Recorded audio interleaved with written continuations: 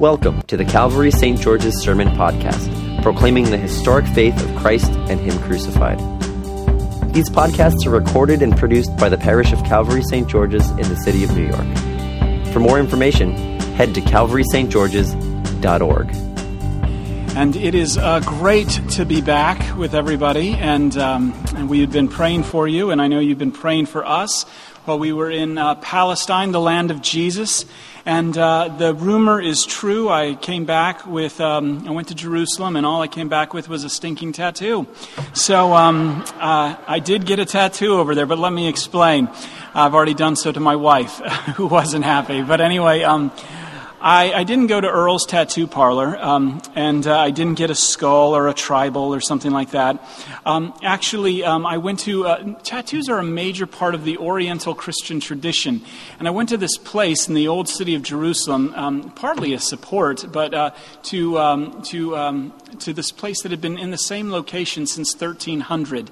And they've had some of their celebrity customers included King Edward IV and King Philip IX of Denmark, and all of these, and so Crusaders usually went down there and would get a small cross, and then the Coptic Christians and the Oriental Christians always did, and you would always get it on your right arm as an extension of the right arm of fellowship to show that you were one of them.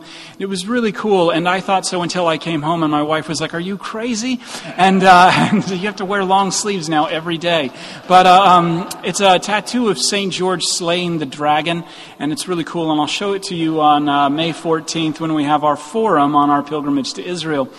My daughter was deeply disturbed too by the whole thing, and I explained to her what it was, and she was like, "Well, as long as you weren't having any fun," and so when you were doing it, and so, but it was a wonderful trip, and we look forward to having you all come on May 14th to our forum, where we'll also have information about the next one that's going to happen in May or in March of 2019. And so, but it was amazing to be there and to be in the land where the prophet Ezekiel delivered his prophecies to Israel.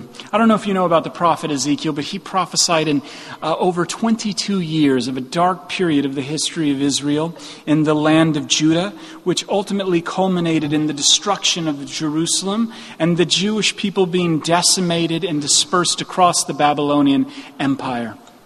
And in Ezekiel's prophecy today, he's given a vision. He's given a vision of a valley of dry, dusty bones. And this is an important illustration because what Ezekiel is seeing is Israel not in the need of a touch-up.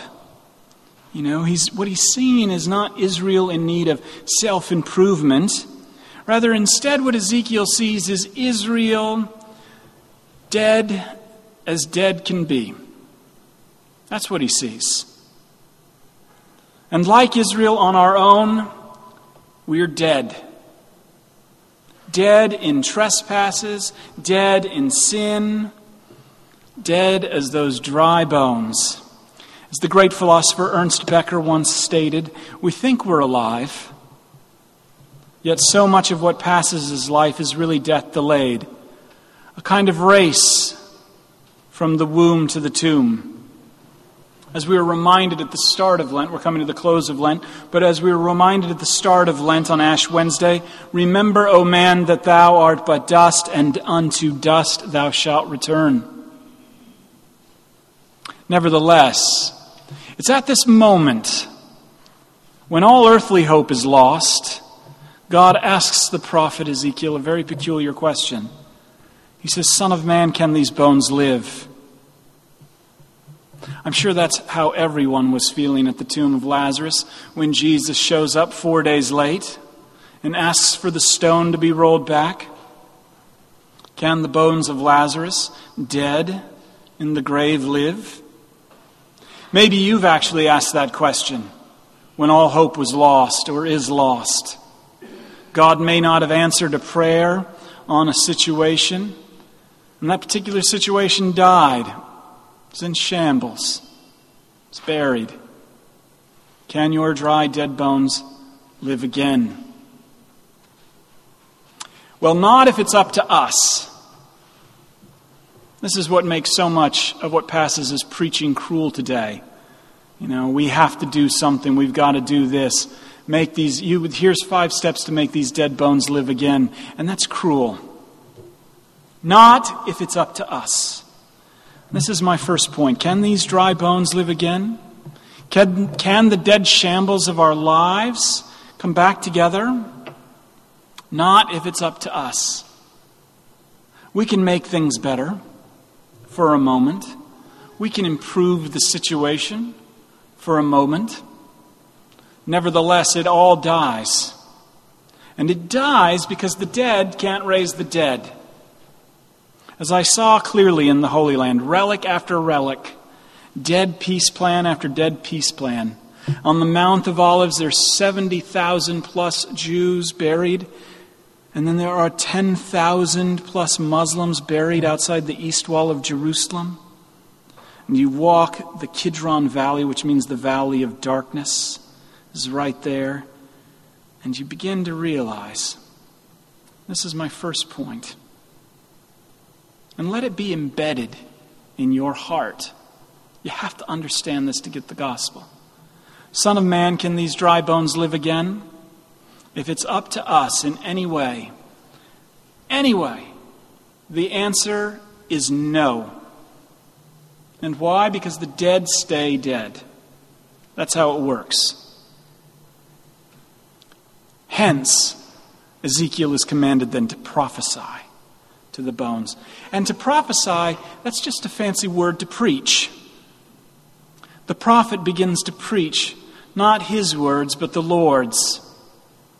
And that is really key here. The prophet speaks God's word, and the bones hear, and the bones obey, and the bones come together again. Can you imagine that? Bone to bone, flesh and sinew and skin all coming together. And then this breath, this wind from the 4 corners, which is the Spirit of God, it blows and they stand up and they live again. Son of man, can these bones live?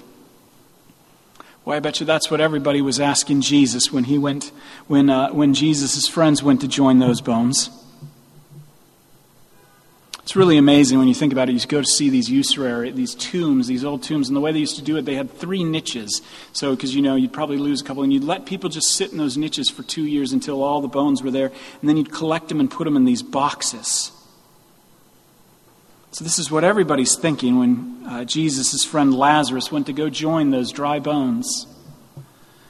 John tells us that he'd been sick, and his sisters Mary and Martha sent for Jesus to come. And John tells us that Bethany is 2 miles away from Jerusalem. And in my mind's eye, I always thought that was like a long way, but it is literally like right over a hill. It's like literally going to Midtown. It's just over a hill. And Jesus doesn't come quickly. He intentionally, John tells us, waits 2 days. And by the time he arrives in Bethany, Lazarus has been in that tomb for 4 days. What is going on, Lord? The town is already gathered. The weeping is loud, and they're weeping there because they're collecting tears to place in the tomb. And you can read the disappointment in Jesus here. And understandably so, he was their friend. I mean, think about it. Mary and Martha had him in their home, and Jesus took his sweet time getting to Bethany, which is only 2 miles away. Lazarus may not have qualified as dry and dead, probably a little squishy, but nevertheless, totally in that tomb dead. I assume Mary is disappointed. This is why she stays at home. She doesn't even go out to greet Jesus. And Martha, you can hear the disappointment when she says, Lord, if you had only been there, my brother wouldn't have died. I mean, come on, Lord. And you can hear the disappointment in the Jewish crowd there. You know, this is the guy who gave sight to the blind. Some lame guy he didn't even know he told to get up. You fed 5,000 people and you couldn't get to Bethany on time? You can hear the universal statement that we've all said before in the disappointments and deaths of life. If only, Lord. Yet even here, in her loss, Martha knows there's something to the resurrection. Don't ever let anybody tell you that Second Temple Judaism didn't believe in a resurrection. Totally. Martha is an example of it. It was a big part of their faith. And she says, even now I know that whatever you ask from God, God will give you. This is a big, powerful thing. Even in our loss, when Jesus is present, there is hope.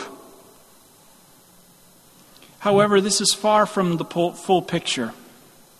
Because who she is speaking to is not simply a good example whom God grants favors to. He's not a lucky rabbit's foot. Jesus is not simply a prophet whom God listens to. Jesus is not simply a miracle worker who happens to do the impossible. Jesus is not simply a son of man like Ezekiel. Rather, who Martha is speaking to, Jesus, he is the Son of Man. And Jesus is the one who has all authority in heaven and on earth. And Jesus is that Word through whom all things were made and whom everything holds together. And Jesus' words are spirit and they are life. And let me proclaim to you, when that Word comes into contact with death, well, death loses its power. And resurrection and life are there and they are on the way. And so this is my second point. Can these dry bones live again? On our own, the answer is no. On our own, we may not have the full picture. But in Jesus, we are given an unequivocal yes to that question. In Jesus, we are given the full picture of God's grace and His mercy. For we may not be able to rouse ourselves or others from this sleep called death, but the Word and the Spirit can. Jesus can, and He has. And the good news of the gospel is Jesus has gone to the grave, not simply to mourn, but to conquer. When it says that Jesus wept, it's not like, boo-hoo, Lazarus.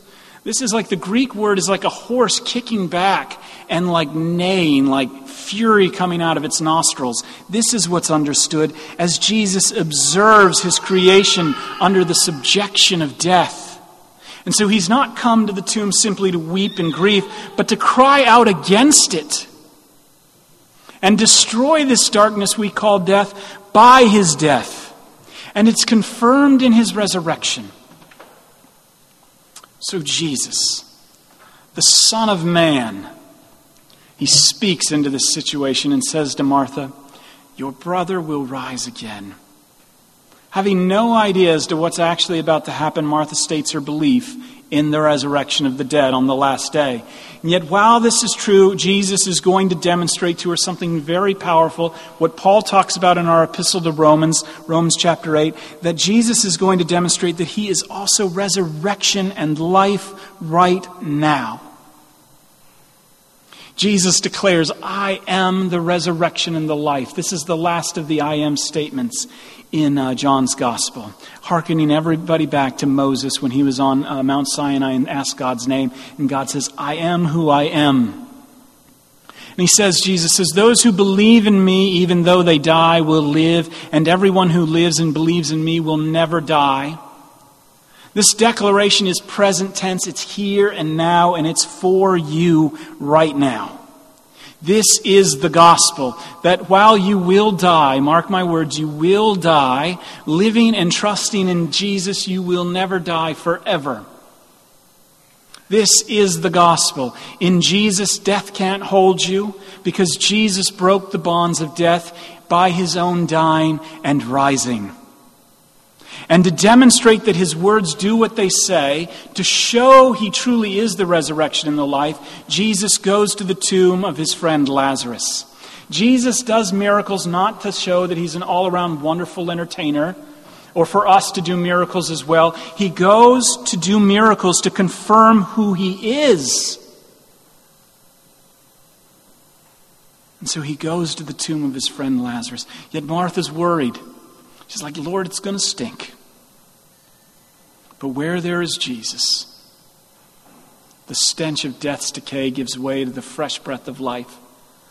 A smell you and I will smell someday. And Jesus goes to the open tomb and He shouts into the tomb, Lazarus, come out. His words, His breath, Move into that tomb, and like the dry bones in the valley, Lazarus emerges from his own grave wearing the burial cloths. Can your dry bones live? Yes, they can. And they live by grace, a gift through faith, not our doing, but God's doing. You can't ask the dead to raise themselves. That's why how-to sermons are cruel. Ezekiel didn't tell the bones to pull themselves up by their own bootstraps. He preached the gospel to them. He preached the Spirit to them. That's what God does to our dry, dusty bones.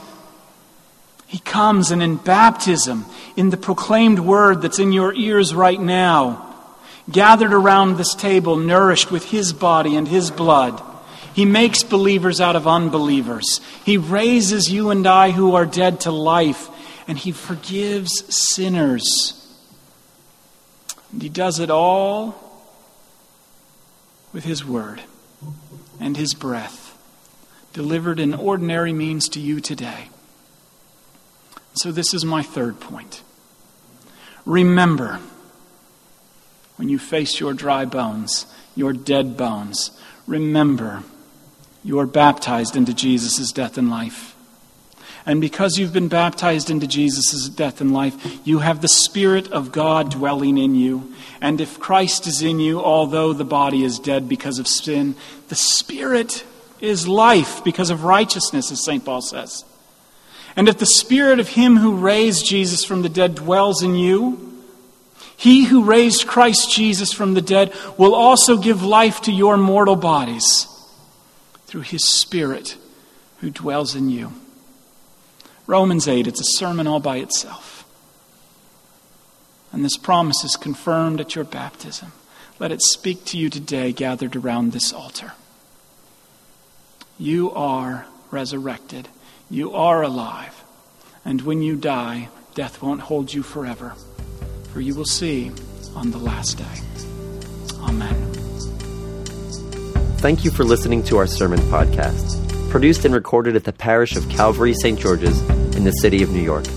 If you feel led to support the continuing ministry of the parish, you can make an online donation at calvarystgeorges.org/giving. Thank you.